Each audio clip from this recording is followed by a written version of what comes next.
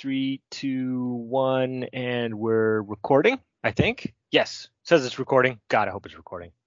Yeah, so Lou, well, I won't spoil it. I guess we should intro. Welcome to Is This a Podcast? Where we, us three guys, talk about topics and whether or not we think they would make a good podcast or not. I think I'm going to host this time around. My name's Jeremy. As with me, as always, is Lou and Brad. You guys want to say hi? Hello, everybody. Hello, everybody. This is Brad. Brad, Lou, awesome. So just prior to us recording, I guess at some point we need like the pre-show downloads or something. That'd be cool, but we're not there yet. Talking about topics for this week, and this week's topic is a secret. It's a super secret. Super double probation secret that you guys didn't know anything about and don't know anything about until I drop it on your asses right now. So for the next hour, let's just try to guess what it is. That'll be good, good radio. Nope, it's not a tank. No. It's not the color orange. Our listener count is going to go through the roof. That's right. All right, so you ready? Today's topic is, the secret topic for today is secrets. Ooh. Okay. Yeah, okay. Okay, so you're going to tell us some secrets? No. First of all, clarity here. We're not divulging secrets about ourselves or each other or anything like that. It's not that kind of show. So listeners cannot be jotting stuff down and then running that shit over to TMZ when we're done here. So Ronnie, but a lot of podcasts, I was thinking, a lot of podcasts have either directly or indirectly talk about secrets, right? There's like those true crime podcasts that are super popular and lots of people talking about secret stuff that they don't know about and they want to learn about and they have some theories about and, yada, yada. So I just kind of made me think about like secrets. Like there's some shit there. There's some interesting stuff to talk about. And for us, it's perfect, right? Like, would that be a good podcast topic? I don't know. I think we could talk about it, right? I got some things to kind of kick off some discussions. What do you guys think? Secrets. Sure, let's go. Just don't ask me to tell any secrets up front. Let's ease us into it. Where are you going with this? Oh, Lou. Yeah. I'm not telling my secrets, but Brad, on the other hand. Well, yeah, so he's got hemorrhoids. Probably not good for us to be like sharing secrets and shit like that. But if you guys, you want to open up and share some stuff, then who am I to tell you no? Jeremy has herpes, just like Donald Trump. That's sorry. It's not boring shit. Okay. So I'll kind of start off with a quick story that is about secrets that's kind of interesting, that might be a good topic or a good kind of conversation starters. Okay, so was together with some friends a while ago, and we were hanging out and drinking and talking and schmoozing and partying and doing stuff, and one of the guests divulged a pretty big secret about another guest. And, clearly it was the kind of thing that like nobody really wanted to kind of get out in the public, but there it is. And there was some, awkward silence after that and stuff like that. So it kind of made me think like alcohol seems like sometimes is like the ultimate truth serum, right? Like you can either people voluntarily divulge shit that they shouldn't have, or you can kind of coax it out of them after they've had a few. And you know what I'm saying, right? This was something like, "Hey, Amanda, how's your affair going?" Like something like that. Ixnay on the affair name. Right. Yeah. Without revealing, you got the gist of it. Without revealing names, what was the gist of whatever the secret was that they shared with?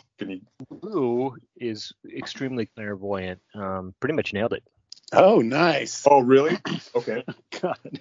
Mm-hmm. Wait, so was it someone saying I'm having an affair, or was it someone saying that person over there is having an affair? Yeah, the second. Two? Yeah. Okay. Was person number two you? Say what? Was person number two you? No. Did not involve. Thank God. No. Yeah, did not involve me. Okay. I didn't. Like I said, it's not going to be one of those episodes. This is all in theory. There's a person named John and another person named Jane and another person named Floyd, and they got together. No, that's an interesting scenario though. Was the person in the room when they outed him, or was it like someone who had just left or something like that? Yep. Everybody together. We're hanging out, drinking. Wow. Did the person get pissed when they were outed? Hard to say. They got quiet. So yeah, I don't know. Yeah, still kind of to be determined. Yeah. Interesting. Sure. Okay. Well, it's good questions. Like, okay, there's different kinds of secrets and different kinds of responses to secrets, and right? Yeah, for sure.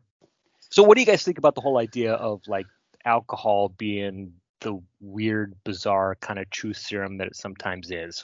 So like, for example, like sometimes it seems like, you get somebody a little bit tipsy and they start talking stuff about themselves that they wouldn't normally say, and it's like, okay, well, if you're saying this kind of crap when you're a little 3 sheets to the wind, what does that say about you, normally when you're not 3 sheets to the wind, right?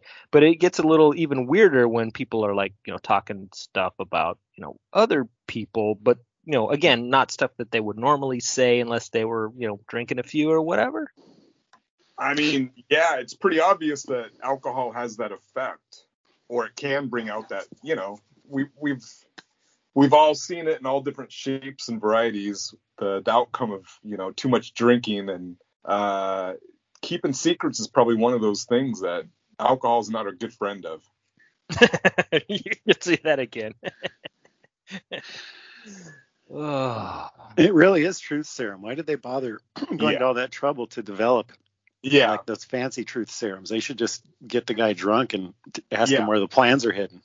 Exactly. It's in a place you'll never guess. Okay, don't tell anybody. It's in the basement. Yeah, and you don't even need to use torture. Like you said, Lou, just give someone alcohol, act like you're their buddy, drink with them. At some point, it's going to come spilling out. All right, we got a place in the CIA for you. That's good stuff. Hey, come on, buddy. Don't make me drink alone. Help me out here. Oh. Well, I have. Oh, go ahead. Well, I was just gonna ask, man. Like, what do you guys think about like the crap that you say when you're a little inebriated says more about like you than it does about anything else? You know what I mean?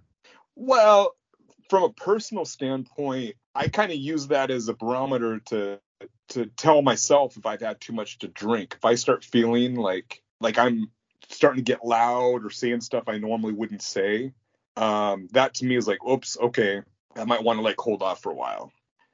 We've all been there too. We've all learned kind of the hard way, if you drink too much and you're that person. And I think that's one of my goals when I go out in a social situation or if I'm drinking. I don't want to be that person. I want to have a good time. Nobody wants to be that guy. Yeah. You always kind of keep yourself in check. I like that strategy, Brad. With the one hole in that is that once you're drinking and getting there, like you don't realize that you're the one who's like blabbing out a bunch of stupid shit, right? You're in the moment. How did this lampshade get on my head? Why is everyone right? It's like, yeah, that sounds great. It does. You do get to see the true reality. Some of those like excuse drunks where the next morning they're like, "Oh, I'm sorry. I told everybody that you were having an affair, man, and I'm sorry that I threw up in your back seat, but I was just drunk." And it's like, no, you're that guy. Mm-hmm. Well, it's interesting because so my daughter is kind of going through this right now with one of her friends. So my daughter's 21, and all her friends are of legal age and stuff. So they drink. She's very moderate about it, but one of her friends is in this really toxic relationship with this guy, and Madeline's group of friends is friends with both she and him, with both members of the couple.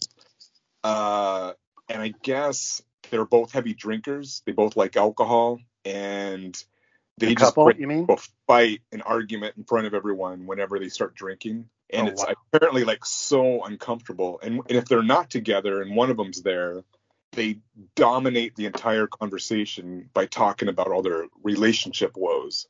And that can just get. I know that person. Mm-hmm. Yeah, you want to be there. Like if your buddy's going through some hard times, you want to be there for him. But at some point, if it's just like every time you talk to him, that's all it is, that gets exhausting. And they're at that exhausted stage right now where like, oh man, they don't even want the people to come over because they just know what's going to happen. And alcohol is the key culprit in it. Apparently, if they're not drinking, they're okay. But once you start mixing alcohol with them, it gets pretty crazy. Yeah, that's tough. At some point, I mean, if I'm reading this correctly, these are people you got to cut bait with. Yeah. Right? Yeah. But it's hard. Whoever, but who's the closest to him? Is Madeline? Is this like her homeboy or her sister? Or is this like a friend of a friend? So she has a guy she's been dating for a while. We're not going to name him because we're on the podcast, but he's a good guy and everything. And it's his group of friends that she kind of like came to know through him. And since they've been together, she's been good friends with the group too, mostly with like all the friends who have girlfriends, like when they do stuff as couples and all the couples are together, girls tend to hang out, guys tend to hang out together. So she's become good friends with all the girls in the group through that process. And apparently it's a really fun group, except for this one couple who just, it's always World War III when they're together and they start drinking.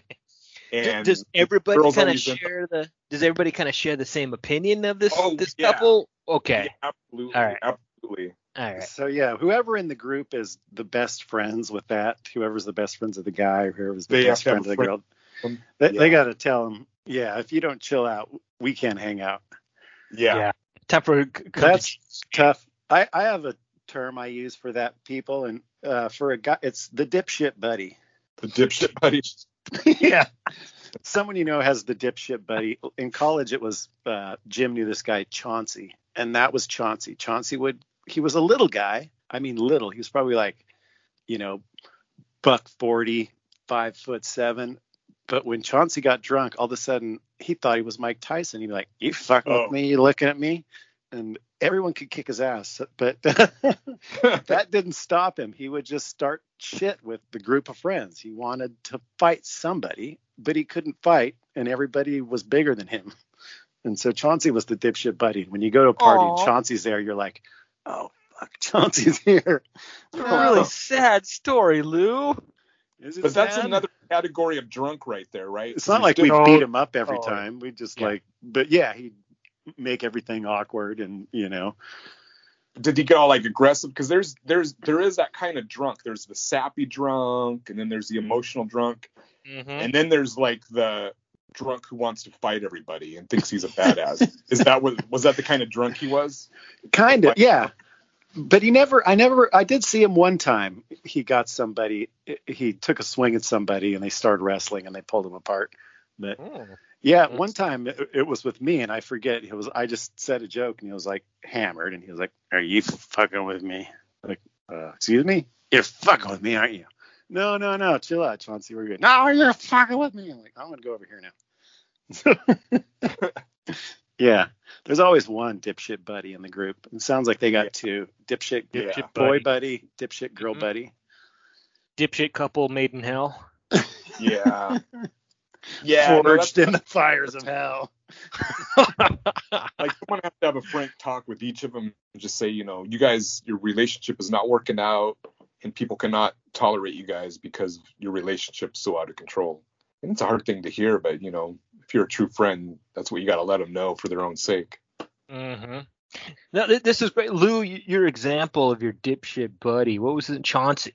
Great example. Like, so how much, when Chauncey got drunk and got kind of belligerent and was picking fights and shit, is like, how much of this is, liquor pulling off the veil of who Chauncey really is deep down. Yeah, that's what I'm saying. Right? Yes, exactly. That's why I say it's a little bit of a sad story. It's a little bit. Yeah, you're right. It's a little bit of a truth serum. He's like, I just want to tell everybody they suck and I want to kick their asses. Mm-hmm. Felt like Chauncey might have gotten picked on a little bit as a kid, maybe, huh? Oh yeah, you're probably right. I see where you're going with this. Mm-hmm. Like he got picked on a lot. And now he's in a safe space. Everybody's friends, and he thinks this is a safe space where he can finally be the bully. Right. Yep. And not get his ass kicked. Oh, you're right, Jeremy. Now I'm sad.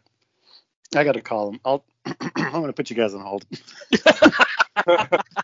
All right. It's the podcast therapy session. Yeah. Bring your problems. We will solve them in 46 minutes or less. You know what's funny is like if I was in the time machine and had a little more emotional intelligence, no one ever told Chauncey, dude, what's wrong with you? Every time you get drunk, you make these awkward situations. Stop doing that. Or at the time when he's doing it, you're like, what's wrong with you, dude? Were you picked on or something? Why you fucking with us? We're your friends. No one ever said that. You just kind of go quiet. Maybe you slink over here. Maybe hey, Jim, this is your friend. Talk to him. I'm going to go over there. The problem with that is you have to talk to the person when they're sober, because if you try to reason with someone and good luck with that. That is hard. That's just hard. Yeah. Yeah. Well, yeah, you're right. It's like, yeah, you got to wait until they're sober, but then you got to like remember all of the shit that happens when they're drunk and address it. Yeah, that's hard. It is hard. Yeah. Yeah. I have a good example of a secret, and Brad, you're in this gang, and I don't think I'm talking out of school here, but one time when we were at your book release party and I met your family member and that's with the 23andMe, and these aren't our secrets, these are our parents' secrets, but there was probably 12 people at the table, and when we all started talking, like, I have a brother I didn't know about. There was like, I swear, out of the 12, it was half of the people, and I'm one of them. My mom had a Korean War baby that we didn't know about when her first husband was in the Korean War. She had an affair. It was way back in the day. So when she was pregnant, she went to some nunnery in the next state, and she had the kid, and she came back, and we didn't find about it till 40 years later. So if I ever did a 23andMe, I might find out about this guy. And my friend Dave, same exact thing. His mom had a Korean War affair and had a baby she gave up for adoption. And when we were talking at the table, I was amazed at how many people have these siblings that they didn't know about until 23andMe. Yeah. Well, that's a great example. Like, so secrets, like, are there secrets that should be kept? And like, who should they be kept from, right? Like, so 23andMe is kind of cool, but it's gonna, potentially it's gonna reveal some shit that you didn't know about, and like, what, right? And then, how much like privacy, like for the people and stuff, and for the most part, I've heard about. It turns out positive. You meet these people and they're great. Like, Brad, tell us about yours. Okay, yeah, but you met. So that was my biological father's family that you met that night, and I'm still in contact with them, and that's been a really positive experience for the most part. There's been some weird stuff with it, but for the most part it's been really good. But my biological mom, so I didn't do 23andMe, I did ancestry.com, but it's the same thing, you spit in a cup, same exact thing. And the way it works is, if other people in your genetic family tree have also done ancestry.com, it matches you. And it tells you how you're related pretty precisely. Like through the mother or through the father? Yeah. And if they're like uncle or cousin or first cousin, it breaks it down. And then if you want to be related to them, you swipe right. Yeah. Right.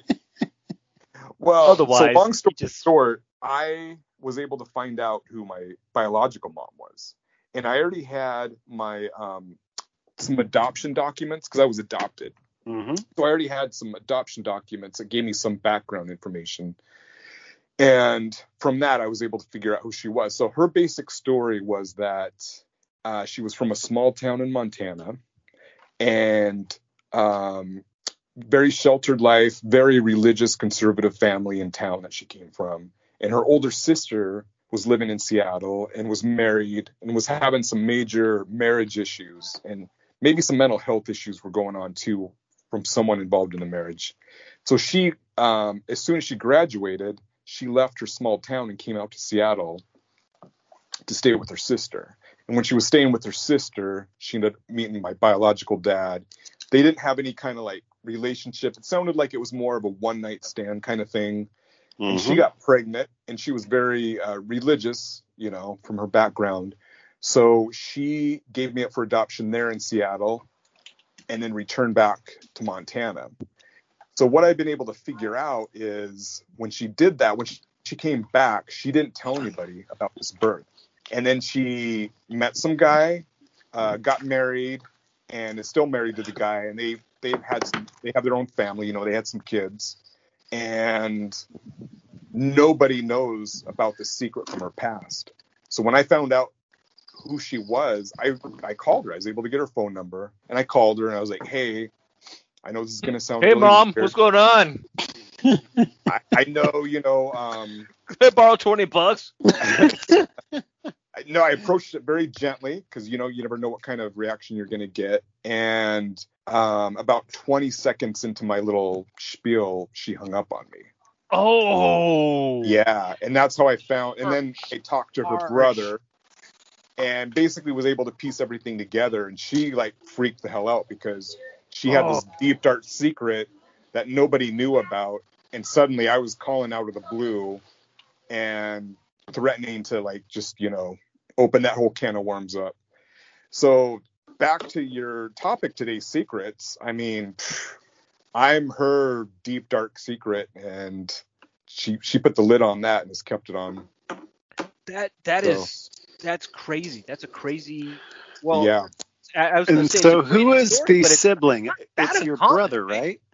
Yes. Well, so who you met she had another child, and that's she had brother with this guy that she ended up marrying. I think they had like 2 or 3 sons, and then they have now at this point they have grandkids and stuff. So they have this whole full family, and they're the grandparents, but nobody knows her secret. So, and she has apparently, you know, she has no plans on revealing her secret. So, yeah, I spoke to her brother after she hung up on me the next day because I'd reached out to him, and he thought like I was kind of a con man until I started relaying this information, that background information I had that I would only know about if I had like very specific insights into the family and, you know, from my adoption papers.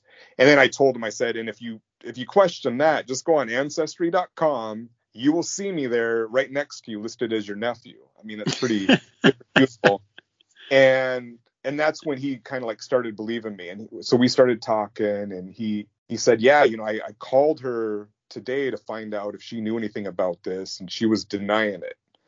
And so I was like, at that point, I was like, okay, well, I respect that. And if, you know, if something changes, she wants to reach out to me, you guys know how to reach me. Otherwise, you know, I'm just going to leave you guys alone. This is obviously some big secret for her that she wants to keep a secret. So I'm going to respect that. So I didn't take it personal or anything like that because I've never really met this person, but it was an interesting experience to say the least. Yeah. And I almost blew her secret. Oh yeah. How heavy was that for her? That's wild. Well, and I think religion has to definitely played into it because, you know, it's one of those very like fundamentalist type Christian faiths that she belongs to. And, oh yeah, they'd kick her ass out tomorrow. Yeah. You're out of the club, harlot. Well, and especially when she came back in the late 60s after she had given birth to me. I mean, that you can imagine like a very religious conservative town, what they would think about some 18-year-old high school girl that got knocked up in Seattle. So, you know, there's probably a lot of shame and stuff associated with it, I imagine, because of her faith. Yeah, for sure. Well, that's okay. Your parents are the people that raised you, and if she doesn't want to have a relationship, that's fine. And I won't exactly. tell your secret unless it's on a podcast. What's her name again? Full name? I would shut my damn clam hole right there. Yeah. Wow, So, that's Brad, amazing. your story that you just shared, it sounds like most of this intel that you were getting was from Ancestry.com and the digging therein. Is that right? It was a combination because, like I said, I had redacted adoption papers. I knew the organization that I was adopted through was Lutheran Family Services here in Mm-hmm. Seattle. I was born in Seattle, and if you're an adoptee, you can request the records that were related to your adoption, and they'll send you a big stack of documents, but it's redacted to protect the identity of the birth parents. So there's a lot of like blacked out spots, but there's a lot of information in there that isn't redacted. So it was a combination. It was through that and the information I was given through Ancestry.com, and plus, like I'm an historian, I'm a writer, so I know how to fucking get on the internet, plug some stuff in, and I'm gonna Google the shit out of this. That's right. Yeah. No, that totally makes sense. So it sounds like your biological mother kind of wants to keep this secret. Oh, for sure. Which is interesting in itself, right? But put yourself into the shoes of what right do you think your biological mother has to keep the secret from even you knowing who she is to begin with? Well, that's what's interesting about 23andMe and Ancestry.com, because it's like opening a whole bunch of closets and different families and stealing all kinds of secrets. Mm-hmm. I'm hearing a lot about it. I have for the last several years. And of course, and now I have my own personal story related to it as well. So, yeah, my personal view on it is I knew going out to it I was going to respect whatever the wishes were of the people that I was going to be reaching out to. I wasn't going to just show up at her doorstep and you let me in right now. We're going to tell your whole family with me right here, Yeah, I can totally respect that, Brad. But in one sense, you've already violated that trust in that you found out who she is. Yeah. Assuming that maybe she didn't even want that to happen, right? Well, she probably never thought in a million years back in 1969 when I was born that the internet's coming. Goddamn internet. Yeah, she probably had nobody had any clue back then, but now genetic testing's coming. Mm-hmm. Yeah. Mm-hmm. Yeah, and the proof is in the pudding. Who would have predicted the microchips in a vaccine? Right. I have, it could be. I have another one, and this one's kind of harsh, but the contractor who did our basement in our house was telling me your sister. Is actually my sister. What? You're a contractor? No. Wish you would have known that before we had sex. This happened while he was working on our basement, and it was he was a single man, and he had a daughter, and she was about 10 or 12, and then a couple weeks later he had another kid that was 10 or 12, and I was like, oh, I didn't know you had two kids. And he was like, wow, I just got this last week, and I just cloned this one. Yeah, and the kid was about 7, and so 7 years ago at a wedding, they were partying. He had a one-night stand. And then 7 years, that was it. Never talked to her again. 7 years later, out of the blue, this woman tracked him down. And she was a head case. And she was like, this is your kid. I can't take care of it. I'm all messed up on drugs. Here you go. Whoa. Yeah. Oh. Instead of dropping it off at the church or the fire station, she tracked him down and just basically dropped it off on his front door and said, this is your kid. I can't take care of him, and I don't know you, so I'm out of here. And yeah, he was going through a lot of stress there. And I was bitching at him. I was like, hey, why is the basement not coming along, dude? You said you were going to be done 4 weeks ago. I don't want to hear about your damn kids. You call this Aztec eggshell? It's more like Navajo white. You're fired. Oh my God, that is crazy. But yeah, I felt for him. But he did the right thing though. He was a good man. He was like, okay, this is my kid. I'm taking care of it. Got to go to the store. Got to buy another bed. And he jumped right on it. He's a good man. Well, yeah, I was gonna say, man, if he's going through with it, I mean that he's obviously a good guy. Man, that's gotta be hard, kid though. Fuck. I know. hard for the kid. Yeah, being abandoned like by your mother like that. Yeah. I did get laid at a wedding about 26 years ago, though. So if that kid shows up, he's going to be 26, and I'll be like, get a job.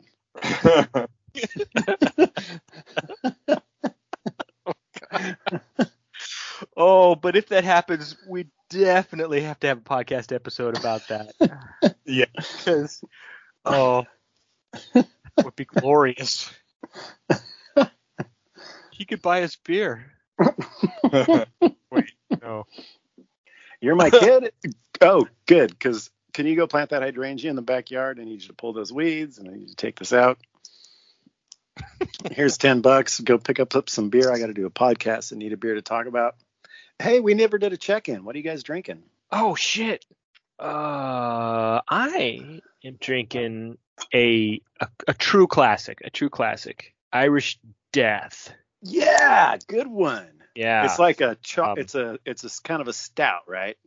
It is an Irish stout from Iron Horse Brewery in good old Ellensburg.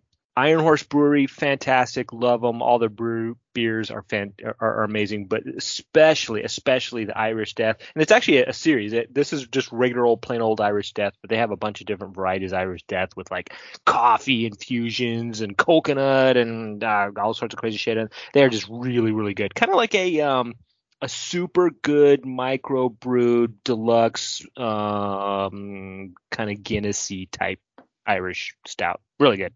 It packs I a punch, believe too. I believe I tried that at one of the beer festivals we went to in previous years. Yeah. You're right. And they had they often go to the beer festivals and have a unique version of the Irish Death that they do just for beer festivals. So we might have had some sort of funky, crazy Irish Death version with maybe jalapenos or something in it. Yeah. Cold brewed coffee or some shit or something, coconut or A festival only version. Mm-hmm. Yeah. Mm-hmm. Nice. How about you, Brad? What's in your can?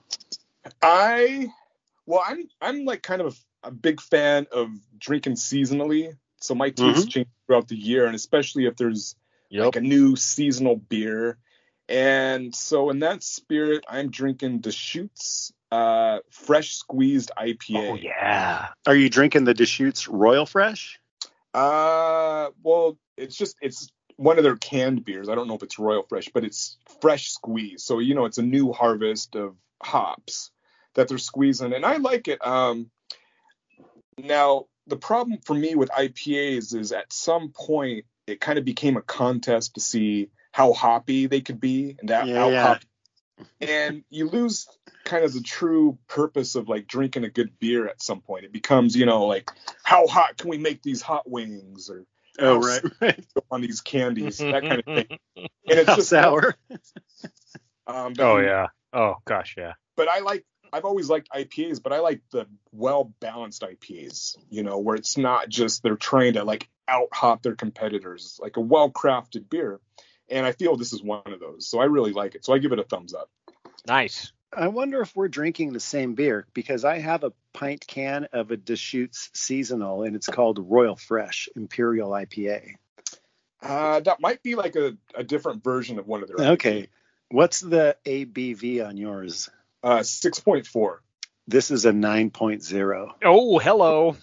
Yeah. Is that like a barrel aged or something, or a double IPA? What the? Yeah, usually that's pretty high. That gets into double, triple territory, but they're just calling it an Imperial IPA. Huh. Yeah, Imperial. Yes. Yep. And it also says that's where the Royal squeezed comes in. on the back. So, yeah. So what are the odds of you two bozos drinking very similar beers? Right. Out of all the beers, do you remember when we were kids and there was like 5 beers? Now there's like 400 beers at the grocery store. Yeah, it's like Keystone, you want Keystone Coors Light, or Miller, or Bud, or Miller. Well, and then I remember in the early 90s, or Michelob if you want to get fancy. When you still had the original. Remember when you still had the original 5, but then the craft brews came on the scene? So you had this staple of craft beers. It was like Pyramid, Red Hook. Yep. And it was the same. You'd see the same beers everywhere. And it wasn't until like kind of later into the 90s where it like really exploded. And now I can't even keep up. There's so many craft brews. I mean, just from Seattle alone. Hell yeah, and it was a beautiful sunny day in Seattle today. I drove on out to Woodinville to Black Raven Brewery over in Woodinville. If you haven't been, Black Raven. Highly I've never been to the brewery. Oh, amazing. Nice, huge outdoor patio, big place, tons of seating. Just about every fucking beer that they've ever brewed is on tap. They must have had like 40 taps or something. It was great, epic. But to your point, it's like, okay, a lot of people probably never even heard of Black Raven or never tried their beers or whatever, but it's amazing. They do a fantastic job, and you can go right to the brewery and suck on the taps. Suck on the teats. What was the mask situation today at the brewery? It's weird. It's definitely, you can feel the easing, right? Like the more places you go, it's like, it's still like, well, mask required for restaurants and breweries and stuff. It's like, oh, unless you're at your table drinking and eating, then you can take the mask off. It's cool. But if like, oh, if you get up, then, you should put the mask back on and blah, blah, blah. But I actually went to a couple places where my wife and I were both like cruising around, and we basically forgot like our masks. Like, we were at a table, eating and drinking or whatever, and we get up to go to the bathroom, whatever, and we would forget to put our mask back on. And technically, like, okay, you're away from your table, you're supposed to put your mask on, but nobody gave a shit. Like, nobody was giving me the side eye or whatever. And I saw other people, same kind of deal. They're just walking around without the mask. I'm like, okay, that's clearly kind of a sign of the times that, it used to be, a couple of months ago, people would be like, sir, your mask, oh my God, right? But now I'm like, Yeah. Well, are you guys vaccinated? Yeah. I got my second one 3 weeks ago, so I'm in the clear. Oh, cool. I just got my second one Thursday, so I will be official in 2 weeks. What about you, Jeremy? Are you guys vaccinated? Is Jeremy still with us? Jeremy hit the mute button. I think he's got I hit my shake mute his button willy. by accident. Goddamn son of a. So are you vaccinated, Jeremy? I get my second dose tomorrow. Okay. Ah, nice. Mm-hmm. In fact, this week they just opened it up for kids 12 and up, and today we went to a walk-in at UW, and the kids just got their first one today, so they're going to have some sore arms tonight. Mm-hmm. Yeah, they are. So, Lou, you said you got your second one already? Yep. Nice. How did you feel, man? Did you go through like the whole flu thing on day, the next day? On the second dose, yes. Yeah, me too. I felt like achy as hell, and I took my temperature. I didn't have a fever, but it's felt bad in the morning, and it was a work day, and by the end of the day I called it quits at 5. A lot of times I work late, and then I ate some dinner, went to bed at 7, and slept for 12 hours, and then I felt fine the next day. Wow. Yep. Yeah, I'm looking forward to that one tomorrow too. Yep. Yeah, I went through it Thursday, man. I got shot number 2 on Thursday, and Friday, man, I could hardly get off the couch. It just felt like a really bad flu, really achy and feverish, and I had the chills. Ooh. And I went to bed early too, just like you were saying. Woke up and felt like $1 million the next day. So it kind of came as fast as it left as fast as it came. Oh, that's cool. Yeah, that's what she said. Right. All right, so it sounds like the three of us are ready to go. Florida spring break, here we come. And it's fucking weird. Like, now the CDC is saying officially, I guess, like, if you're vaccinated, it's cool. You don't need to wear a mask. You don't need to worry about social distancing, whatever. And it's like, okay, I understand where they're coming from, but it's like, man, that's fucking really dangerous to be telling, American people that, right? Yeah, Baba pointed this out. She was like, super dangerous. There's a ton of fucking Florida rednecks that are going to not wear the mask and say, I'm vaccinated. Yep, exactly. I'm good. Exactly. Yep. Totally. Well, that's the whole thing about what they did is that now it's the honor system. Now it's like, okay, no one has to wear their mask if they're vaccinated. So you have to trust when you're out in the crowd that all the people you see without masks actually did get vaccinated. And that's bullshit because I don't trust people. I'm cynical when it comes to that. So at least in Seattle, you're kind of, that's a bunch of fucking libs. They all got their vaccines. Well, some of them did, but some of them don't. A lot of those like very far left kind of new agey hippie types they make up a big percentage of the whole anti-vax thing. It's not all like right wing crazies. It's it's these really far left ones too, and Seattle has its fair share of those. So I don't know. I don't know, like. I only want an heirloom vaccine. Right. If it's not organic and heirloom, I'm not going to get it. Nice. All right. Well, you guys want to tackle another segment? You want to talk about Tenet? Yeah, let's discuss Tenet. You know what? Yeah, let's throw Lou a bone. I know for like the last 4 or 5 weeks you've been talking about this. I finally fucking saw the movie last night, so fine. All right, let's put on our Siskel and Ebert hats talk and about fucking. Tenet. All right, Jeremy, go.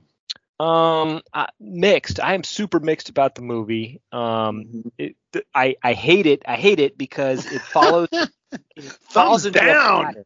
Yeah, well, it falls into a pattern which I absolutely hate with movies, which is it started off great. I was super psyched. First 20 minutes, I'm like, yeah, this is going to be killer. And it just kept getting worse and worse and worse. And by the end, I'm just like, this is fucking trash. Well, let me ask you this. Did you understand it? Were you able to follow the storyline and understand what was going on? Sure. Yeah, and as far as I well, as much as the story would allow you to, right? Like that, there's intentional ambiguity throughout the whole story, right? There's a bunch of shit you're just not supposed to understand, and you never will understand, and that's intentional. But all the stuff that you're supposed to understand, sure, I got all that. Well, let's talk about the rules of time travel for Tenet, and this is the part that I liked. Was normally time travel is you get in the machine, you set the dials, and you go there, right? Yeah. But in this one, you can't do that. You get in the time machine, and then you're reverse entropied going backwards through time. So if you want to go back 10 years, you enter the machine and you walk backwards for 10 years until you get there. And that's kind of what this movie did. There was a part where after bad guy shoots his wife and guy gets into the time machine and he goes backwards in time for 10 days, they get in a tanker and they're basically just chilling in the tanker so that they can get back in time 10 days where they can storm the beaches at the Russian gulag where they have the nuclear stuff and to get the MacGuffin, right? So I kind of like that version of time travel where they explained it as, so time's going forwards, but you're going backwards. So it's going to feel fucking weird. So if you're running, the wind's at your back. If you're driving a car and you turn it to the right, you feel like you're pushing the car to the right. And in this case, it's going to feel like it pulls you to the right. So they were telling him, he was like, what about driving your car? And he was like, that's cowboy shit. Be careful. And there's a scene where he's got to drive the car when he's reverse entropied. And they don't explain the fact that when you're reversed, all of a sudden the car you get into is now reverse entropy. But that's kind of nerd shit. I'll take it on face value. But that's what I didn't like about it. It seemed like it was following some obscure physics, quantum theory regarding time travel and trying to make a movie plot around it. And I wish they would have just made it just a regular time travel movie. Like you get in this machine, you enter in the date, what? Pull the lever back. Really? What? Why?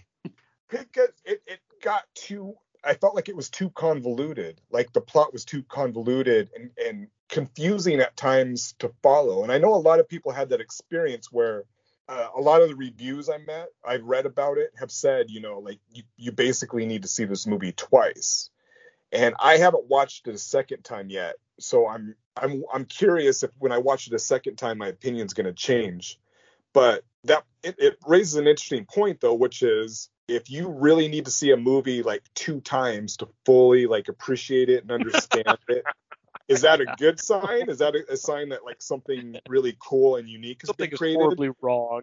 or is that a mistake on their part? And probably, I don't know what the answer is. It's probably a mistake because if you're looking at it from a pure movie perspective, like are these characters fully developed? Are there people I can root for? They're all pretty much one-dimensional. Like the woman who's, Kenneth Branagh's wife, she's pretty much just like sad the whole time. Yeah. And Denzel Washington's son's just like stoic, and Pattinson, they're just like, the stoic secret agents. So it is kind of thin on a character level. There's nothing to root for. It's a plot movie. Yeah.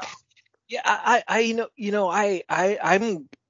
Brad, you're just talking about how it gets like too convoluted and so forth. I kind of take the opposite perspective of it. Like it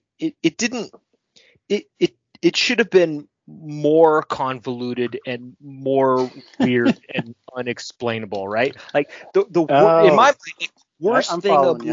the worst thing a movie can do is try to explain shit to you, right? Like if the story and the movie itself doesn't like explain all of it needs to do just in the storytelling, then something's wrong, right? Like if you have a movie that's like blatantly trying to explain shit to you, then there's something horribly wrong, and I absolutely hate that. And I think there was a little bit of that in Tenet, where they try to explain like some of the rules when you're in the timeline that's going backward and the entropy and blah blah blah. They kind of like got into it. They didn't get into super details and all that kind of, but enough that you're like wait a second, what the fuck are you doing? Like why are you trying to explain all this weird shit to me so that I'm like gonna be able to figure out like why this dude's driving backwards in his car? It's like no, fuck that. Just show me all this weird shit and tell me the story and don't try to mansplain time travel to me. But I actually feel like it needed a little more explanation, especially going into the movie. I mean, the way it opens, these guys are invading some like orchestra performance at the opera house, and you don't know what the fuck's going on, and suddenly the main character is like blending in with the police, and you don't know why. Those and you don't even know what they're attempting to do. Bombs that they had, those were so cute. Little tiny cute little bombs. They all matched, and they all had like matching little LED numbers, and really cute. Yeah. But you didn't know what the fuck they were, and you didn't know what was going on. Like it just dropped you into this very confusing sequence, and you were just like, I don't know what's going on here, or why X, Y, and Z is happening. And then the whole movie was like that. And then it would go into a new scene, and eventually towards the end, at least for me, I was able to start like piecing together what was happening and kind of make sense of it. But again, I think I'm going to need to watch it a second time to really truly understand it. Well, I found this thing on Reddit, and it's super cute. A guy made and it's in a comic form. It looks like it's a single page, and he's got remember red and blue. The soldiers with the red tags are going forward, and the soldiers with the blue tags are going backward. That was fucking stupidest. Sorry, go on. He's got a red timeline, and it follows you through, and he's got little cartoons of here they are at the opera house. Here's the CIA guy explaining it, and here they are bungee jumping up the tower, and that's the red line. And then they got the blue line underneath it to show you all the people that are going backwards. And in the end, it's kind of like he made a jigsaw puzzle that makes sense in his own head, and they want you, the audience, to follow the shit.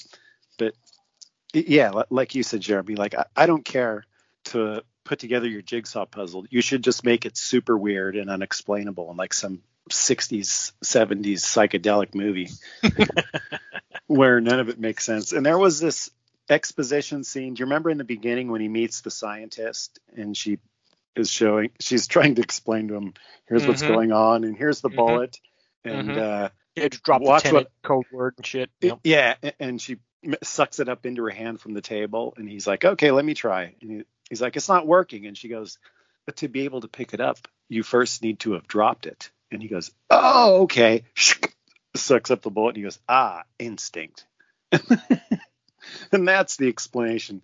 But yeah, a couple lines before that, she actually said the line where she goes, he's like, I don't understand it. And she goes, don't try to make sense of it. Just feel it. Yeah. Like that scene pissed me off too, because you watch that scene and you're like, oh, okay, there's going to be some of that shit going on. Like, like with the Matrix, when the original Matrix movie, when they first talking about like, well, the Matrix, you can bend it to your will and blah, blah, blah. And you're like, oh, okay, I know what's going to go on here, right? But with that, it's like they explained all this, like, oh, you have to have dropped it and instinct, blah, blah, blah. But then none of that, like the rest of the movie, there wasn't any of that shit. It was like kind of like maybe they were doing some weird stuff, but you don't know. and he was like kind of controlling it and not really, and that whole scene just pissed me off. It's like it was really cool, and then they just didn't do anything with it for the rest of the movie.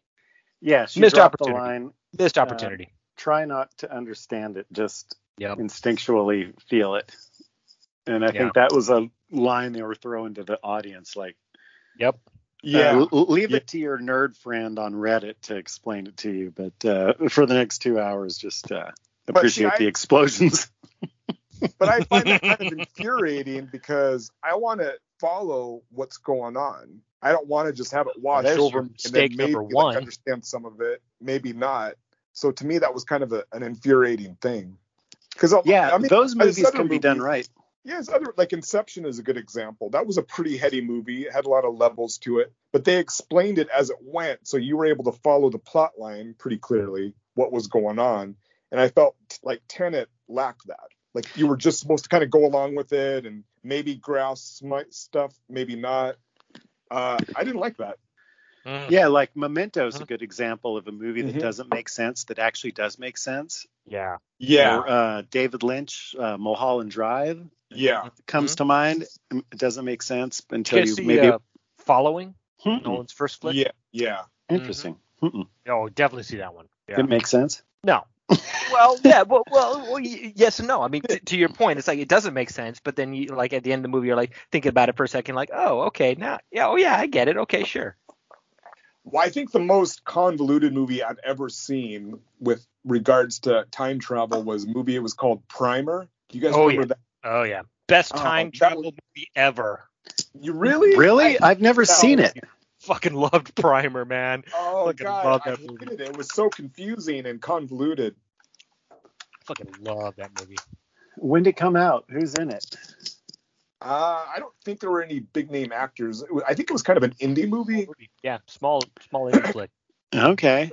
Great. But like, great movie. It was one of those where there was like so much time travel going on that there was multiple copies of the same person in the same scene, and you just lost track of who was who and where they came from. And it had so many threads. It was just like, ugh. Well, there's a perfect example, right? Like one of the reasons I liked that is that movie didn't really attempt to explain shit. Yeah, right? That's what you were saying. Like, just let it be confusing. Yeah, all of this stuff was going on and confusing. Like, what the hell, right? But it told a story, and you could figure out what was going on, and it had a kind of a conclusion and all this kind of stuff. But they didn't attempt to explain nothing. Yeah, that's what Tenet should have been, is what you're saying. The other problem with Tenet is I actually think that Tenet did a pretty good job of not trying to over explain it compared to Nolan's, some of other Nolan's flicks. Like I liked the flow of Tenet that reminded me of, like you said, like Memento and things like that, and even a little bit of like Inception, and that like, hey, I don't know what's going on, but like, okay, I can kind of see some patterns and stuff. Tenet did a good job of that, but what really infuriated me too was that they really, really threw in a lot of the action flick stereotypes, right? Like all of the SWAT team in the like the black matching like combat gear and stuff, and like, okay, this guy's like a CIA type of secret agent type of dude, but I guess he's got like fucking infinite resources and just like brings in like helicopters and tanks and stuff at his whim, and you're like, what the fuck, and it just really played upon like the stupid action movie stereotypes, which I thought was kind of a shame. Yeah. Even like the whole like they were supposed to be in like some abandoned nuclear Russian whatever town or whatever. It's like, sure looks a lot like a movie set. Looks a lot like Nevada. Yeah, like what the fuck is that? Bunch of big, concrete columns and stuff. Like, oh yeah, every Russian town is like that. Do you remember, Brad? We went and saw the movie Looper with Joseph Gordon-Levitt. That's a time travel movie. And when we were walking out of the movie, I was like, "What'd you think of it?" And you said, "I've never seen a time travel movie that spent so much time in a cornfield."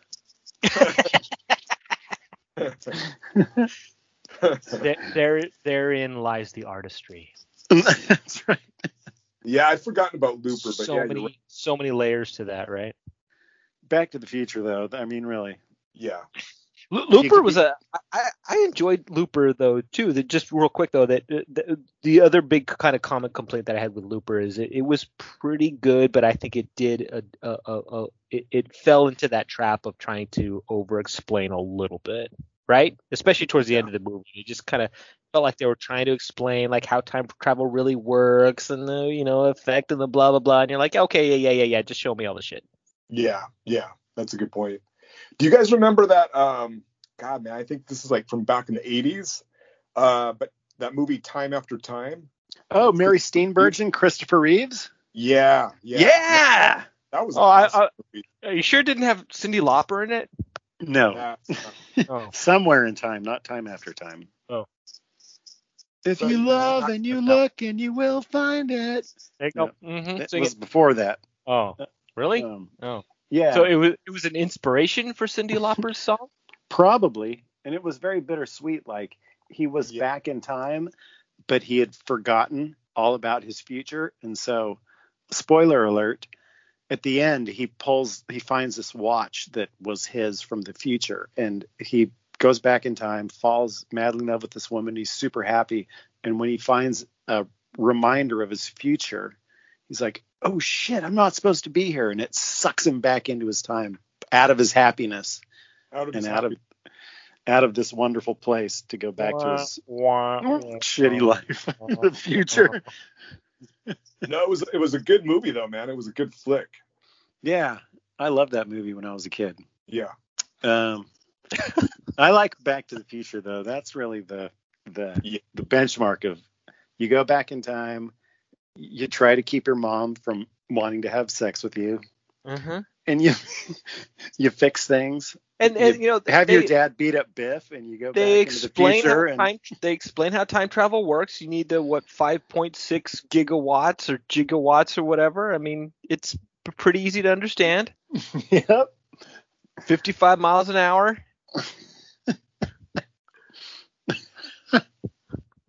What else do you need to know?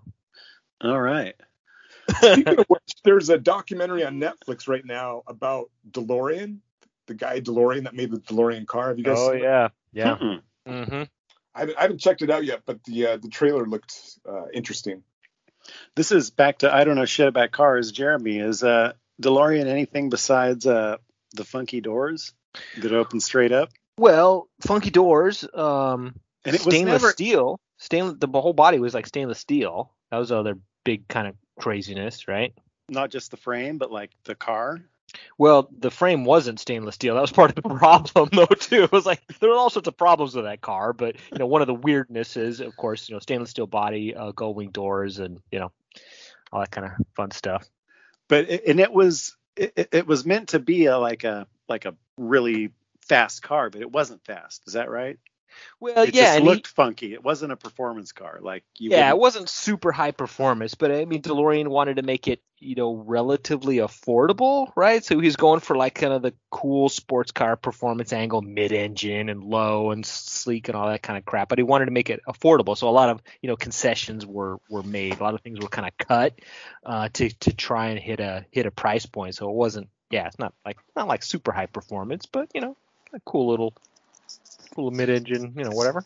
Are they worth a lot? Yeah, at that point they're kind of a joke car, aren't they? They're still pretty valuable. I mean, they're not super expensive, but you're gonna pay good money for a good quality DeLorean just because there were only there were so few of them. I think there was only like a less than 1,000 or a couple thousand of them made or something like that. It's very, very low numbers. Oh, so that alone makes it collectible. Yeah, totally. So what are we talking, like 30 grand, 100 grand, 200 grand? I don't know. Good question. I don't know. I have to do a little research. I'll get back to you. Okay. And none of those time DeLoreans like at car shows or anything, there can't be. It doesn't seem like there's really that same collector, underground with DeLoreans like there are other cars. Yeah, you're right, Brad. It's definitely the kind of car, like if you look at it like just at the surface, you're like, holy shit, that is a crazy stainless steel car with gull wing doors. It was made in the 80s by a guy who like got arrested for like cocaine smuggling or whatever, and he only made like less than 1,000 or like 1,200 of them or something. You'd think that car would be like super crazy expensive, and it really is not. Yeah, it's an interesting car. But anyway, Another interesting one, if you interesting stories of car people that's really more about the people and less about the car is Lady in the Dale. I love that. That Did was you a see great. that one? Yeah. Yeah.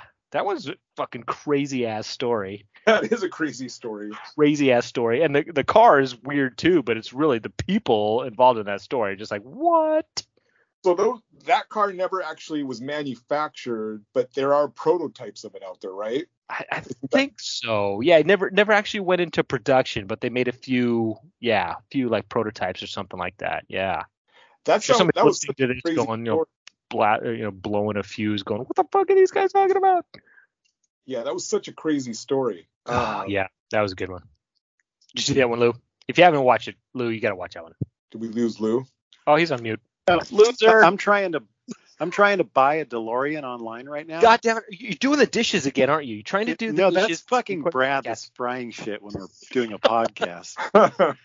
But I look on Auto Trader and it's like 0 available, and I looked at another one and there's 0 available. Super rare. Yeah, super rare.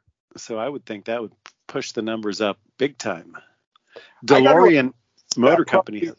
And there's every few years or so, there's rumors that DeLorean is going to, the brand is essentially going to get like bought out by some, company that wants to like revive it, and either they're going to like start making the car again, or they're going to start like making, manufacturing like replacement parts so that all of the DeLoreans that are out that were sold could actually keep running or whatever, or they're going to it's going to be like a branding thing, and you're going to be able to like buy like a DeLorean t-shirt, and all of these weird ass rumors, and they just all seem to like fall apart.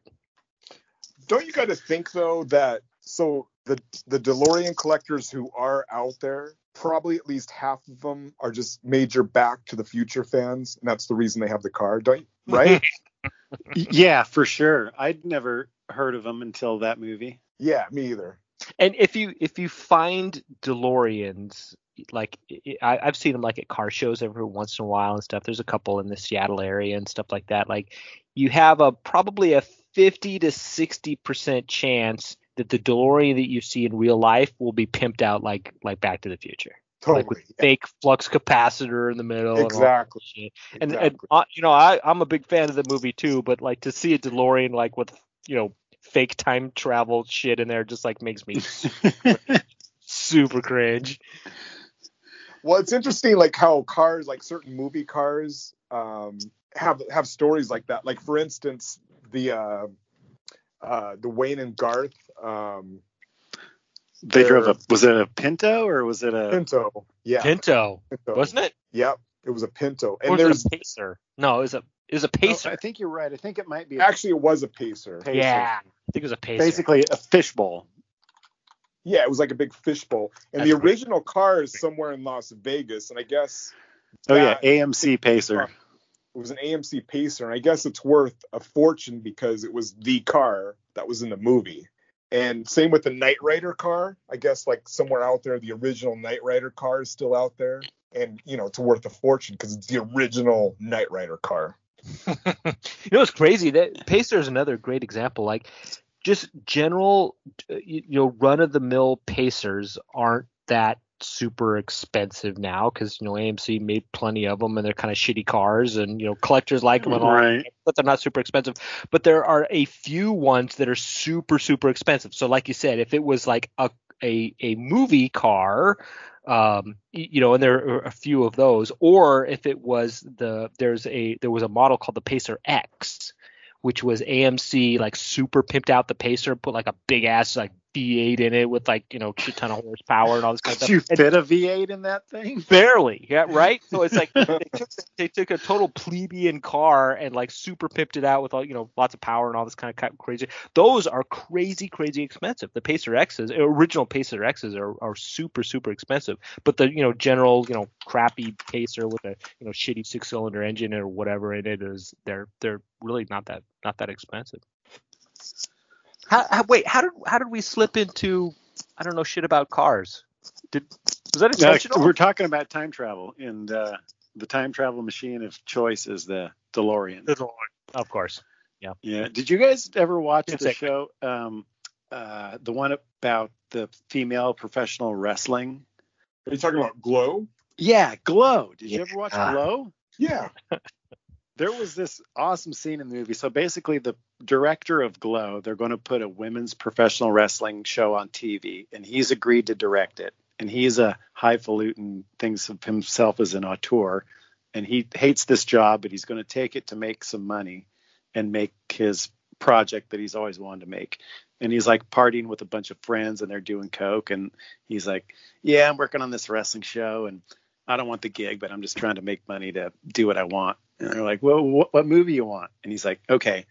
And of course, this takes place back in the 80s, right when Back to the Future came out. And he's like, "Okay, it's called Mothers and Sons, and it's about this guy, and he's got the hots for his mom, and he's like super infatuated with his mom because she's super hot. And he feels terrible about it, and he's so guilty. He builds a time machine, and he's going to go forward in time to when his mom's super old and hideous like a grandmother, and he's going to keep that image in his mind where he doesn't want to have sex with her anymore. But he makes a mistake in the time machine, and the time machine sends him backwards to when his mom's like young and super hot, and all of a sudden she's got the hots for him, and the rest of the movie he's just trying to keep his mom from trying to fuck him. And he's like, and the other guy goes, "Yo, I saw that movie." He's like, "What? You haven't seen that movie? I haven't made it yet." And he's like, No, it's called Back to the Future. It came out last week. It's a Steven Spielberg movie. It's hilarious. He's like, "What?" Oh my God. He's crushed because his movie's already been made into a crowd-pleasing movie and not this auteur indie movie that he wants to make. Yeah, that's a good series. All right, guys, we're at 6:13. Should we wrap it up? Shit. Yeah. Wow. I just shared with you guys a French ad poster from the 70s for the Pacer that is really quite controversial. All right, I'll check it out. On that note. All right. Oh my gosh. Okay. Yes, we're a little bit over time. This is good. Lots of good stuff. I don't know if we really kind of killed the whole like secrets. It might be there might be enough meat on that bone to revisit it later at some point. What do you think? Secrets. This was a good topic. I like discussing this one. Mm-hmm. Good. Mm-hmm. Mm-hmm. Okay. We are not going to discuss Tenet anymore, though. No, we beat No. that's a one-trick pony beating a dead horse. We're done with All Tenet. right, good. All right. Oh, we got homework. We got as usual. We don't know what next week's episode is going to be, but we'll figure it out. And I'm going to be hosting. I think it's going to be. oh yeah, that's right. Yeah. What do you think the Tenet sequel is going to be like? Yeah. Good. Yeah. Good stuff. You'll definitely want to tune in for that one. Like and subscribe the shit out of that. Yeah. We're going to find out who Ray's father is, and What? it's going to be great. Oh, and we're gonna get sued. It's gonna, you just can't just blurb that shit out. All right, Star cool. Wars. Good. All right, good, gentlemen. As always, thank you. Awesome. Stay tuned. Like, subscribe, leave some comments, and we'll talk to you next episode. All right. Until next time. Thank you. Later. Guys.